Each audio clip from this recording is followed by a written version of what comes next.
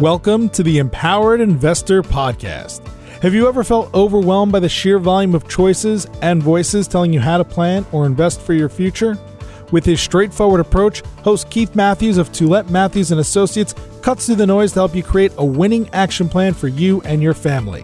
The decision-making framework discussed in this show can transform you and your investment experiences and will increase your odds of becoming financially secure. Learn more and subscribe today at tma-invest.com. Welcome to the Empowered Investor. My name is Keith Matthews, and I'm joined by my co-host, Marcelo Taboada. Marcelo, how are you today? Keith, I'm great. I'm super excited for today's episode. I cannot wait for what they have in store for us. Likewise, this is episode 2 of Wealth and Real Estate. So what do we have in store for our listeners today? So today we're talking about a huge part of the market. It's people who are trying to downsize. As you know, last episode we explored how tough it is for new buyers. And right now we're looking at the other side of the equation, which is people who have accumulated this huge amount of wealth in their primary homes. And they're now in the stage of their life that they're thinking about downsizing. And this is huge because this has financial implications for people, but it also has emotional attachments. People have memories in their homes, and it's usually the primary source of like family gatherings and things like this. So there's a lot of moving parts. So I cannot wait for this episode. I think a lot of people will relate to what we're going to talk about today. Yeah, you are so right, Marcel. It is an emotional time. And I think back over the years as an advisor in conversations with clients, we used to have these discussions around, well, you know what, I want to move, I want to downsize, I've got too much home, too many rooms, my kids are gone. Ironically, we used to hear that often. We haven't heard it a lot in the last 12 months during the pandemic. I mean, I think people are more willing to sort of say, I'm not going anywhere, but it is a massive topic. It is a massive topic, and it's important. Okay.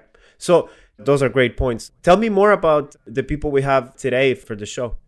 We have Libby and Mark Brody. These are two extremely experienced real estate professionals. Libby got into the business 35 years ago, essentially having 4 young kids, thinking about university costs. And I think she said, okay, I'm going to go out and work in real estate, sell homes. She became so passionate about it and moved on to develop one of Canada's biggest and best teams in residential real estate, Team Brody. Team Brody is ranked as one of the top 1% at Royal LePage in terms of transactions, volumes, and her heart is really in working with downsizers and individuals who have raised their families and are now looking to sell. Mark is sort of the young blood in the team now, joined the team 10 years ago, and heavily involved in managing the business, communications, and spearheading the voice on social media for this team. So, what's interesting about teams like this is they go to these national conferences and they learn from all sorts of different agents across the country about different regions and different trends and different issues. So we're so fortunate to have them as guests today, and in particular on this subject of downsizing. Absolutely. I think people will appreciate hearing from somebody with so many years of experience and how tough it is to remain consistent in a market like real estate. So yeah, super excited. You're so right. So let's jump right into the interview. Enjoy. Welcome, Libby and Mark Brody, to the Empowered Investor Podcast. Thank you. Very nice of you to invite us. Pleasure to be here, Keith. Listen, guys, today is going to be a great show. Specifically, we are talking about downsizing. So this is the second part of a 3-part real estate series, and we're going to spend this whole time talking about downsizing and what that means and what are the pressure points and what are the issues that people need to think about. So thank you both so much for being on today's show. And let's start with, give us a definition of the 2 main types of downsizers that you see in the marketplace. Okay, well, the 2 types are what we call the empty nesters, which is people who are still relatively young. Their kids have now left home and they've got empty bedrooms and they feel the need to downsize to something a little bit smaller where they are not needing all that extra space in their homes. Sorry, Mark. Yeah. Oh, no, I'm just saying they tend to be the sort of 50 to 70 is the age group, give or take. And then the second category of downsizers would be your older seniors who would be more in the 70 plus age group, who would now be looking to downsize to something more manageable, either a condo or an apartment, and then even into the 80 plus year old where they're even looking at a senior residence. So these are the two distinct types of downsizers. That's great. And I guess I would probably fit into that first category. I'm 57 and my kids are all in university. But my wife and I figured we're going to keep our house at least another 5 to 7 years. She wants the nest to be there when they come back from school and they want their dinners on a Sunday night. Well, I've been through that myself, and I will mention I'm actually in the second category now. I'm in the 70 plus age group who's looking to downsize. But I went through the stage that you're now facing, and I found that when my kids left home, they tended to come back. They would come back between traveling and living elsewhere. My daughter especially would come back between boyfriends that she moved in with. She's going to kill me for mentioning that. And also after leaving university where they were out of town, they would come home, then they would leave again, but they would come back again. And I found that they only permanently left home when they had their own house. And once they settled down. Or when they got married and settled down. Tell me about it. I have my son who just got back from Queens, and he thinks that it's normal to have 3 meals a day in front of the TV. And I'm like, this ain't going to work here. So, all right. So listen, let's jump into it. We have a lot of listeners, and I would assume that those that are in this either empty nesting or senior category are sitting on top of sort of prime real estate right now. They tend to be the bigger homes. They tend to be the homes that just about everybody wants right now. They're seeing their prices go up. But obviously there's some challenges in this because depending on what they might wish to move to, you've got to get both parts of that equation correct. Yes, absolutely. Well, we work right in this suburban market in the West Island of Montreal. So you're absolutely right, Keith. These type of homes are in high demand. There's a lot of young families looking to get into these bigger homes where they can grow and raise their families.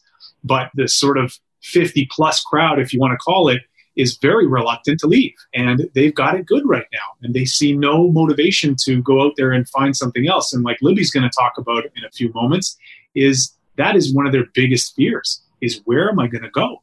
And what's that going to look like? And it's very hard to imagine a downsize from, let's say, a 2,500 to a 3,000 square foot home to something much smaller and in probably a much lesser or poorer location than they're used to.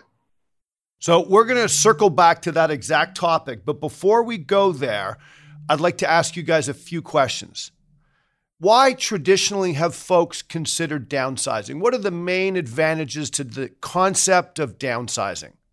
Okay, well, I will mention that this has been going on for a long time. People have traditionally looked to downsize. There are many reasons, but the main ones are to reduce the maintenance and the financial upkeep of a home, to reduce the effort required to maintain a property. This is especially true as one gets older. And in many instances with older seniors, they've lost a spouse along the way who would have been very involved in the maintenance and the upkeep of a residence. In some instances, it's to do with increasing the equity or the capital into their pockets to enjoy their retirement lifestyle that they may be looking for, like traveling or something different. Or maybe they have a need for the equity from their home for a retirement residence or medical expenses. So there are different reasons for people. That's really well said, Libby. You know, when I see clients or individuals talk about this, often you hear things like, I just need to simplify my life. I'm tired of doing all sort of the complex maintenance that's being required on my property, and I want to simplify it. And ultimately, for years, we used to hear people say, I'm ready to move across the country. I'm ready to move from the suburb to maybe go downtown. Now, I know that that's probably not what people are maybe thinking of today, but it's almost the reverse. You had a point you wanted to raise, Libby. Well, I just wanted to mention that I'm in the situation myself of having lost my husband and now having to manage the maintenance on my house, which, he used to do all the leaf raking and be involved in a lot of the maintenance of the property and the garden. And now I have to hire people to do everything. So this, again, is another reason why I'm looking to downsize, so that I don't have that burden anymore. It's just interesting, too, because you are one of these people who's gone through stage one of the downsize as an empty nester once the kids had left home. And now you're going into the phase two. Not everybody does this. Some people wait until phase two. Some people don't even downsize at all. They just wait until the very end and they never leave their big home. But what were sort of the reasons that you decided on the first downsize, Libby? Like, what were some of those key motivators for you?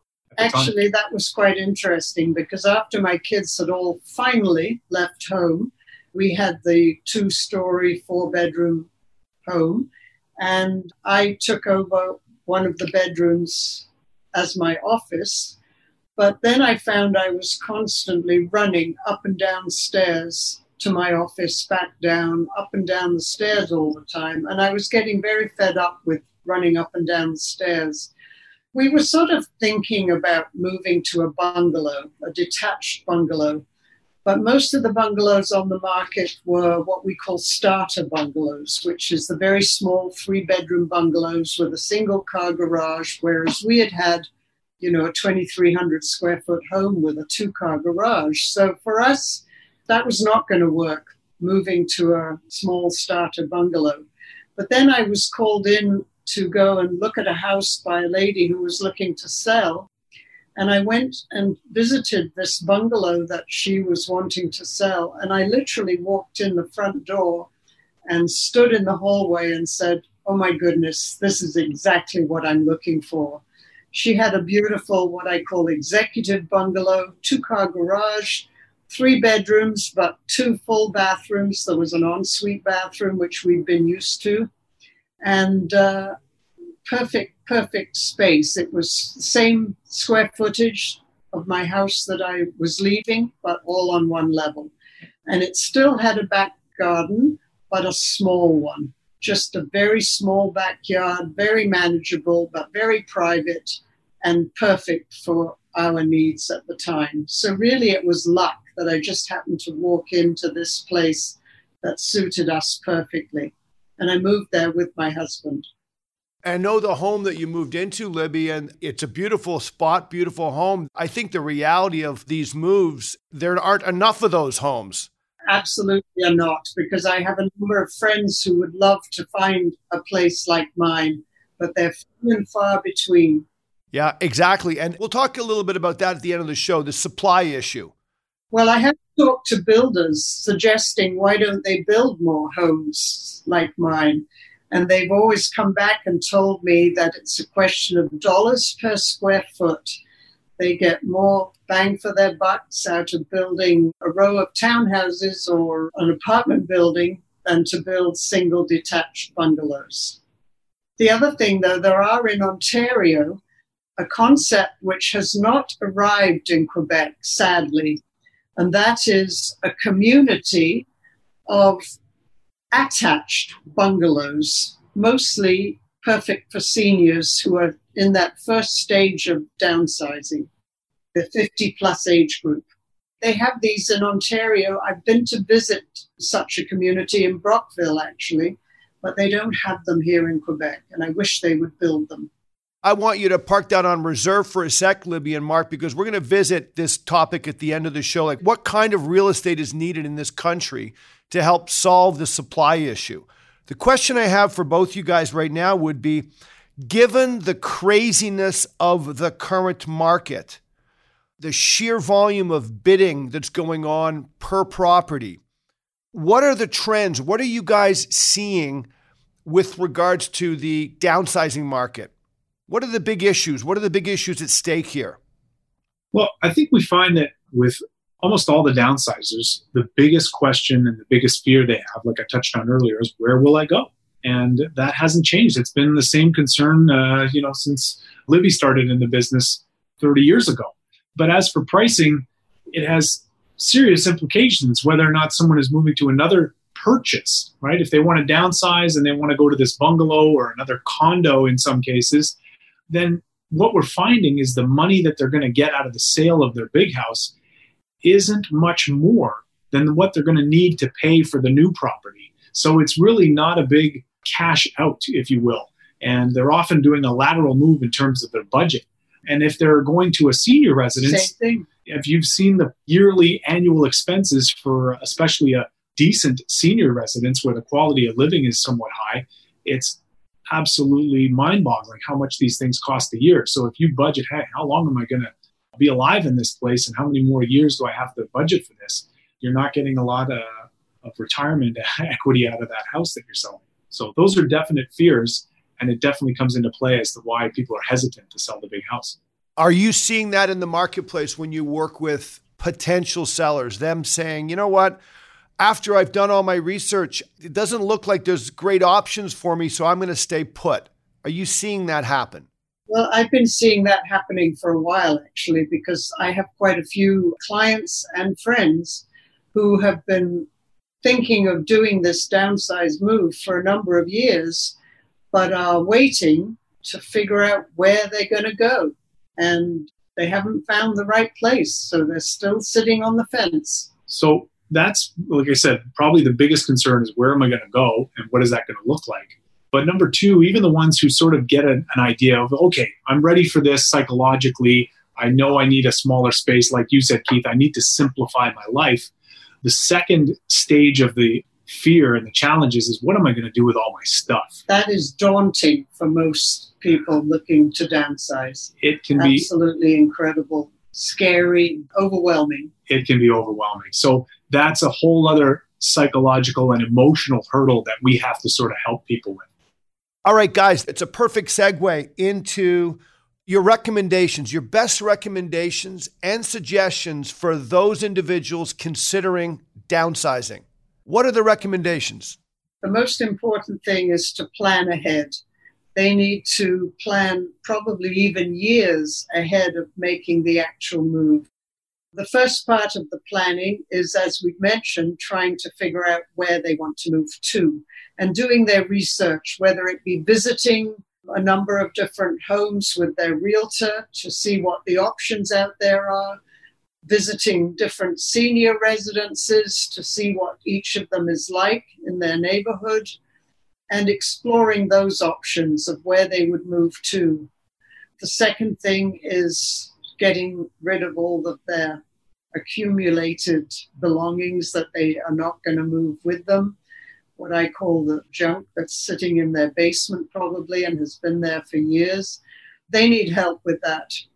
And how are people doing that? I remember when my dad sold his property and he was living on a 35,000 square foot piece of land, small home, but doing the garage sale was torture for him because he watched all his possessions that him and my mom had purchased over the years, having to deal with garage sailors coming in and saying, I'll give you 50 cents for that. I'll give you $2 for that. And it was heartbreaking. What suggestions or recommendations do you have for folks that need to get rid of their belongings or some of their cherished items?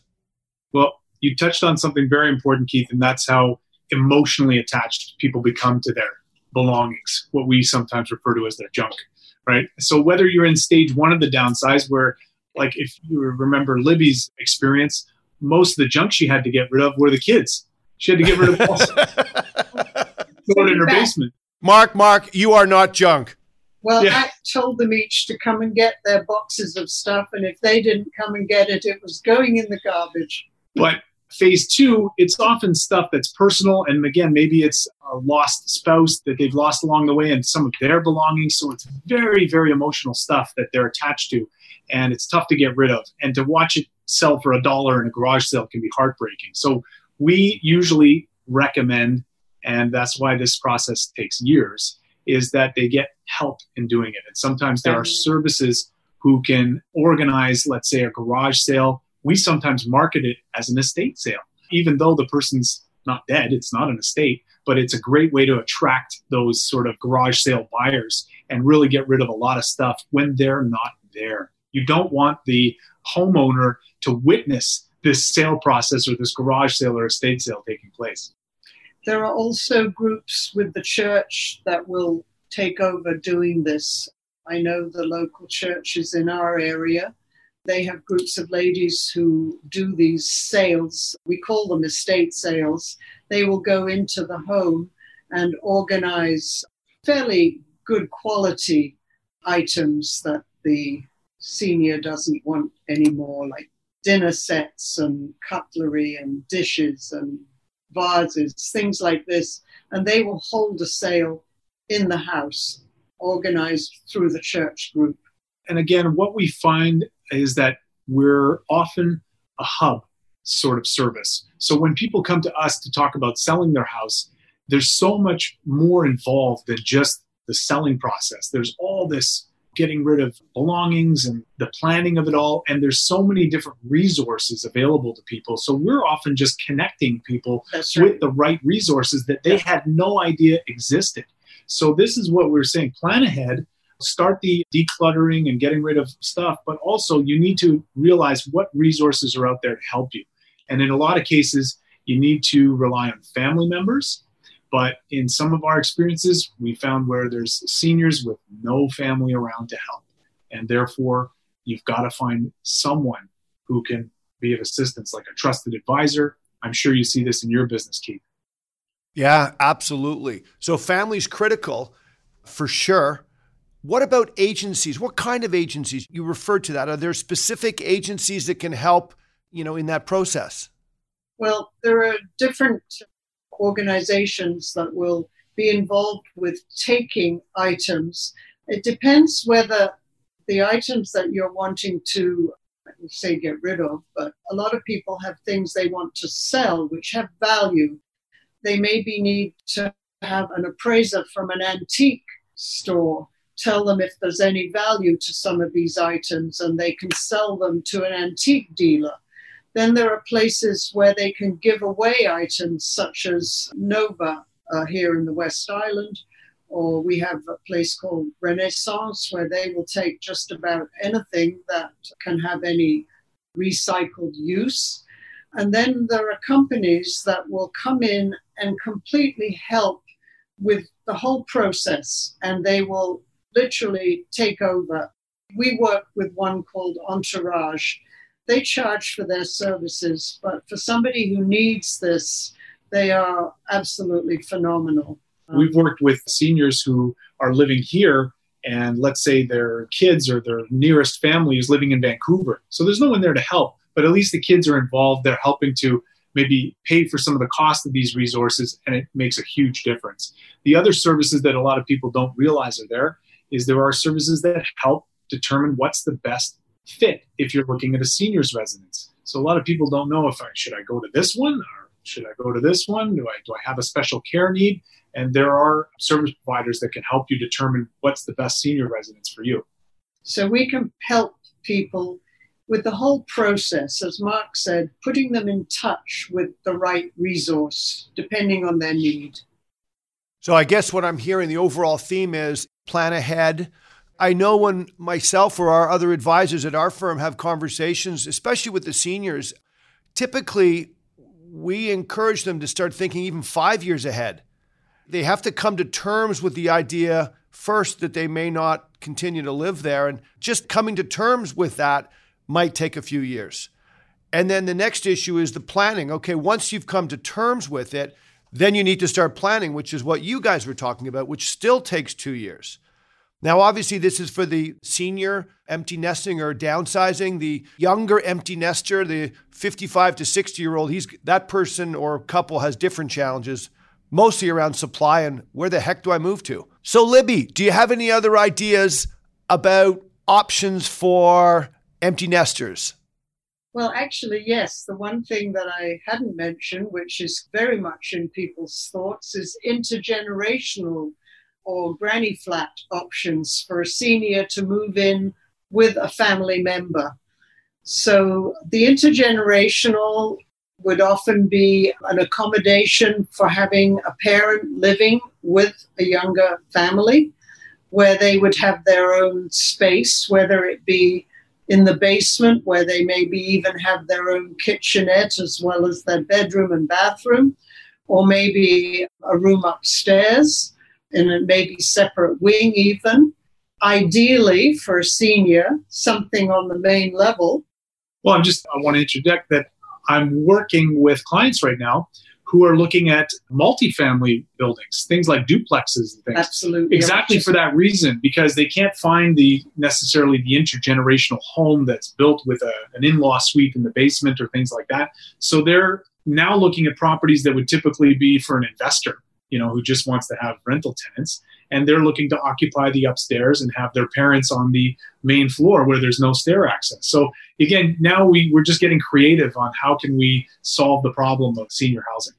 So the idea of what we would call a granny flat, where there may be an addition to their home, which would be like almost a separate living area for the parent, or even if they have a very large property, that they could even build a small single unit for a parent to live so that they would be close by. So there is definitely a lot of interest in this type of accommodation for a senior parent or parents. It's especially acceptable to a lot of families with European backgrounds, like Italians and people who are used to this type of living from where they have come, where they're accommodating a senior parent to live with them. But this is an option that a lot of people are looking for and looking to find. Well, it's a great idea. I know my dad, who's 85 right now, and has the financial means to live pretty much where he would wish to live for all sorts of reasons. He's living at my sister's place, and my sister has been amazing bringing him in, but it's been a great partnership. And she's got kids, and everyone's extremely comfortable. And at the end of the day, when you think about baby boomers and that entire age group that has to sort of transition in the next 20 to 30 years, we have to get creative in these ideas. And that's a great idea, Libby. Yeah, for sure. And especially if there's a parent who's lost their spouse and they're now alone, then this is often a very nice solution. It gives them some companionship as well. So it's another option. So guys, thank you so much for your policy suggestions on supply. Ultimately it is a big issue, and we'll be looking for some leadership and guidance, everybody from politicians to municipalities to real estate agents and to just general citizens at large trying to figure out how to solve this supply issue. So let's switch gears a little bit here. Let's move into the state of the market. So, is the market balanced? Absolutely not. Far from it. Okay, so Libby, you've been in the business for quite a while. First of all, what year did you sell your first home? 1972, I think, when I sold my first. No, I think he means as a real estate broker. Libby. Oh, sorry. 1988. So 1988. Okay, so 33 years now. Have you ever seen a market like this? No, never. Nothing like this. I have seen markets where there have been a shortage of listings, but nothing like this. And I have seen markets where prices have been going up, but nothing like the way they're going up right now. Never. Mark, how about you? No, I haven't been in the business as long as Libby, but for the past 10 or 11 years that I've been doing this, nothing, not even close to what we're seeing now. Yeah. So, Libby, the fact that you've been so successful at doing this and you can't see another time that it's been this crazy is quite telling. So with regards to this specific subject that we're discussing today, sort of the downsizing, it's clear that the person, the group, the family that's selling is going to have an easy time. Not so clear that they're going to have an easy time doing part two of the equation, which is finding the next place. Absolutely. They absolutely need to be working with a realtor for finding that next place if they're looking to buy, because otherwise, wow, good luck. So what does the supply look like? So let's say you're an individual and you're in your late 50s and you're looking to downsize. Like, what in God's name does supply look like for that couple right now? Where can they go? And are they finding anything? What is the experience that you guys have seen working with that type of an individual? Well, in our market, anyways, they're frustrated by the lack of options. So let's say they're interested in a condo. Most of the condos that are being built are geared towards first-time home buyers. They tend to be smaller and they tend to be in not the greatest locations. So that doesn't appeal to someone downsizing as an empty nester. They want to remain in the good locations in the neighborhoods they're used to, and they still want to have a little bit more space, and they don't want to competing with the millennials to buy these things. And then for the seniors, again, their options are either we're going into a senior's residence or we're looking for something like another bungalow to look in or a condo. And it's just, there aren't that many. And then for the empty nesters as well, what the condos there are out there that maybe have the size are very expensive. And like we touched on before, they're making a lateral move. So the money they get out of selling their big home, they won't have much left after they buy one of these more high-end condos. So is it just a matter of waiting it out? Like, what does it look like? So you're 55 to 60, anywhere in Canada, your family's grown, you're looking for the next move. What are the options? Well, for those who are prepared, they have to sort of just accept the reality of the market, and they have to go for it and just downsize based on the space, knowing that they're not going to be taking out a whole lot of equity from the sale. Yeah. And again, it depends what they're looking for.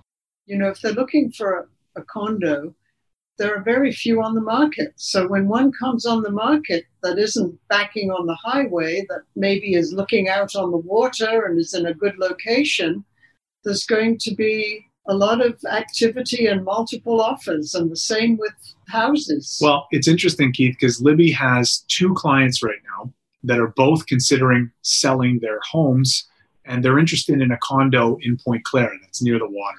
And we've heard about this condo that will be coming up for sale. It's an estate sale, I believe, so they're waiting for all the transmission and the legal paperwork to get worked through before it's available. And apparently this broker who's handling the sale of this condo has a waiting list 20 people deep waiting to get in and visit this property before it goes on the market. So you know it's going to be a multiple offer situation when it does hit the market. And these are all downsizers that are going to be looking to hopefully score this one condo that's going to be available for potentially 20 different buyers who are interested in it.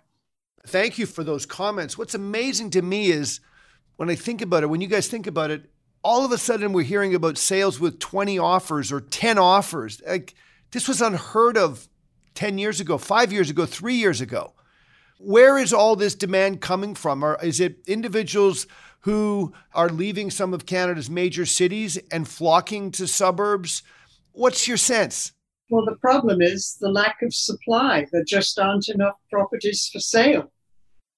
Yeah, it's hard to put our finger on it, Keith, but it definitely is an inventory problem because we literally have half as many homes for sale this year than we had even last year. And compared to the previous year, probably even less than that, 60% fewer homes for sale. Supply and demand is what's driving the crazy market.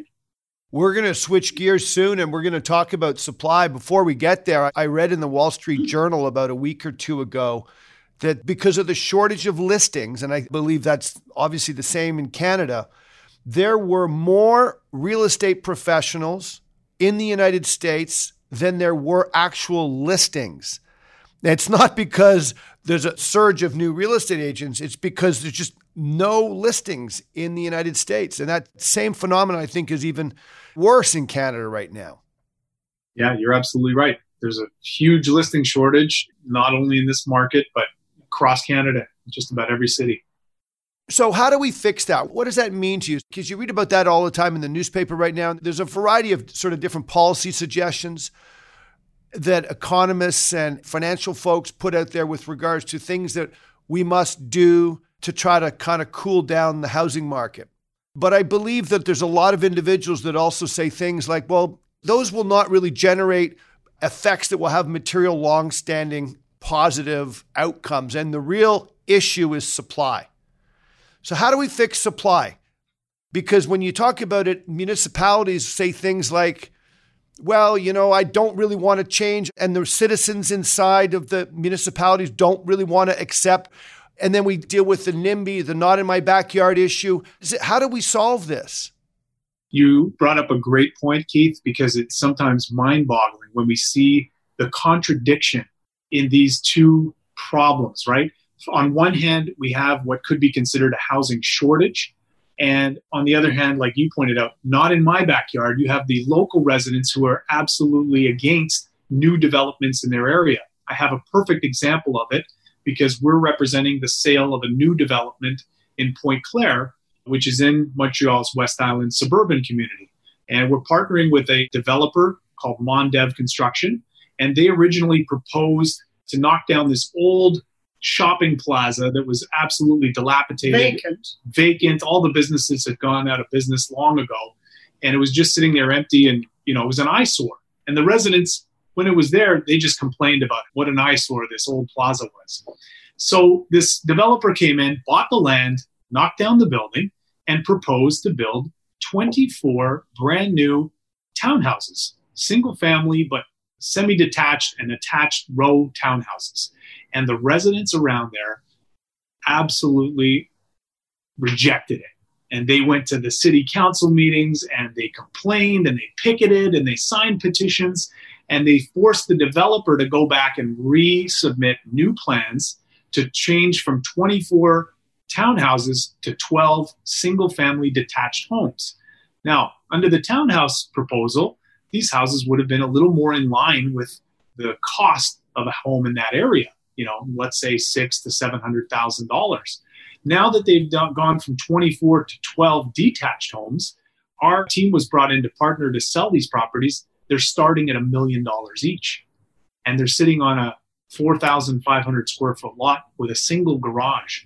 So these are small, tiny little houses selling for far above what the average home in that area sells for. And the residents, I guess they got what they wanted. And now, instead of 24 homes for young families moving into the area, we have half as many available. So what did we achieve there? Did we solve the problem? Man, that's a great example. How are we going to solve this? Because it would strike me that within our society, we want to have homes that the younger generation can afford to buy. We should be having homes that downsizers, and that's what today's show is about, the downsizers would love to get into. And people shouldn't necessarily feel like they have to be 2 hours outside of a city if they would prefer to be closer to a city. So, what has to change here? Is it Canadians' attitudes or their behaviors? Do we have to sort of change our mindset and be more flexible around society, or what? How does it work? What do you think? We're really committed to solving this problem and creating more appropriate housing to fulfill the demand that's out there. Then yes, I think the city, municipal sort of governments are going to have to be a little more willing to enforce the fact that, sorry, despite the residents' complaints, we have to modify the landscape here and create and provide appropriate housing to fulfill this demand. Otherwise, people aren't going to be able to afford to live here anymore. And we're just going to continue with this scarcity market where prices continue to go up and up and up. One type of housing that exists in Ontario and in other places in Canada, but not here in Quebec, that I would really like to see, because it's the type of housing that I was actually looking at when I did my first downsize in the 55 plus age group. And that is a community of attached bungalows. And they exist in Ontario, and they're absolutely amazing. They have these sort of 55 plus age group communities where the bungalows are not with big gardens, but there is a whole community setting within the complex. There may be even a clubhouse for activities within the group. And they don't exist in Quebec, which I tried to push for the builders to build these type of communities 20 years ago. And they told me that they were not financially feasible because of the cost per square foot, as opposed to building an apartment building or townhouses. That's a great point, Libby. But one of the things I would say is, even in Ontario and the rest of the country, they're still struggling with the same real estate issue. This is a national problem now. And the challenge is it's difficult for the younger generation to move in. It's difficult for the empty nesters to figure out where to move to. and everybody's talking about lack of supply. So, some major changes I think have to occur. I just don't know what they are. And it's always great to hear your opinions on this. Even to come back to Libby's proposal about these, let's say, semi-detached or attached bungalow communities geared towards seniors or people 50, 60 plus, is in the densely populated cities, where's the land to build those, right? So you're almost forced to go outside the city where, again, the seniors tend to have a little bit of reluctance to go too far out of the neighborhoods they're used to. And even if the government was sort of incentivizing developers and builders to build these types of communities, you're still going to get resistance, or at least initially, to having to drive out 45 minutes outside the city to get to these communities. But I think it is a good solution. And I think the acceptance of that will eventually come. You build it, they will come, right? We all know that saying. So as we wrap up the show, what would you suggest are your takeaways for the listeners with regards to the downsizing options? What are the main takeaways you want to share with the listeners? Well, Keith, I think if anyone out there listening is considering or just thinking about or planning ahead for a downsize, whether it's now or in 5 to 10 years from now, the best piece of advice we can give is start planning now. The sooner you think about it, the easier it will be. And I think what we found in our experience is the longer you wait, the harder it becomes, especially for seniors, because the older they get, the more their health deteriorates and the more difficult all these overwhelming challenges become for them, and the greater a burden it becomes on their other family members. So we've often worked with seniors who've waited too long, and it's almost a grueling experience. Daunting. It really makes it hard. So we often are very proud of and happy to see the ones who take our advice and who get started on the process early, who engage the right people, and who see it through to success. And so naturally, number 2 on that is, number 1 being plan ahead, and number 2 is get help and make sure you engage and involve others in the process. You're not alone. You have hopefully some family members or friends around that can help you. Talk to your local realtor if you have someone you trust and can give you some advice. And like we said, we often are introducing them and plugging them into the right resources out there, and engage any type of advisors you have in your circle. So someone like you, Keith, who's a retirement planner or a wealth advisor, these are people that can be a very valuable resource to someone considering a downsize, or your accountant or anyone like that, a professional advisor. Those are 2 awesome takeaways. Those are really critical. So, on behalf of our listeners, Libby and Mark Brody from Team Brody, we want to thank you so much for taking the time out of your busy schedules. I know it's very busy for you folks, and you guys were wonderful today. Thank you so much for sharing all your knowledge and your expertise with our listeners, and want to wish you all the luck for 2021. It was a pleasure. Thank you for having us. Thank you very much, Keith. All right, guys, thank you so much. And to our listeners, we'll see you at our next episode. Thanks, and see you soon. You've been listening to the Empowered Investor Podcast, hosted by Keith Matthews. Please visit tma-invest.com to subscribe to this podcast, learn more about how his firm helps Canadian investors, or to request a complimentary copy of The Empowered Investor. Investments and investing strategies should be evaluated based on your own objectives. Listeners of this podcast should use their best judgment and consult a financial expert prior to making any investment decisions based on the information found in this podcast.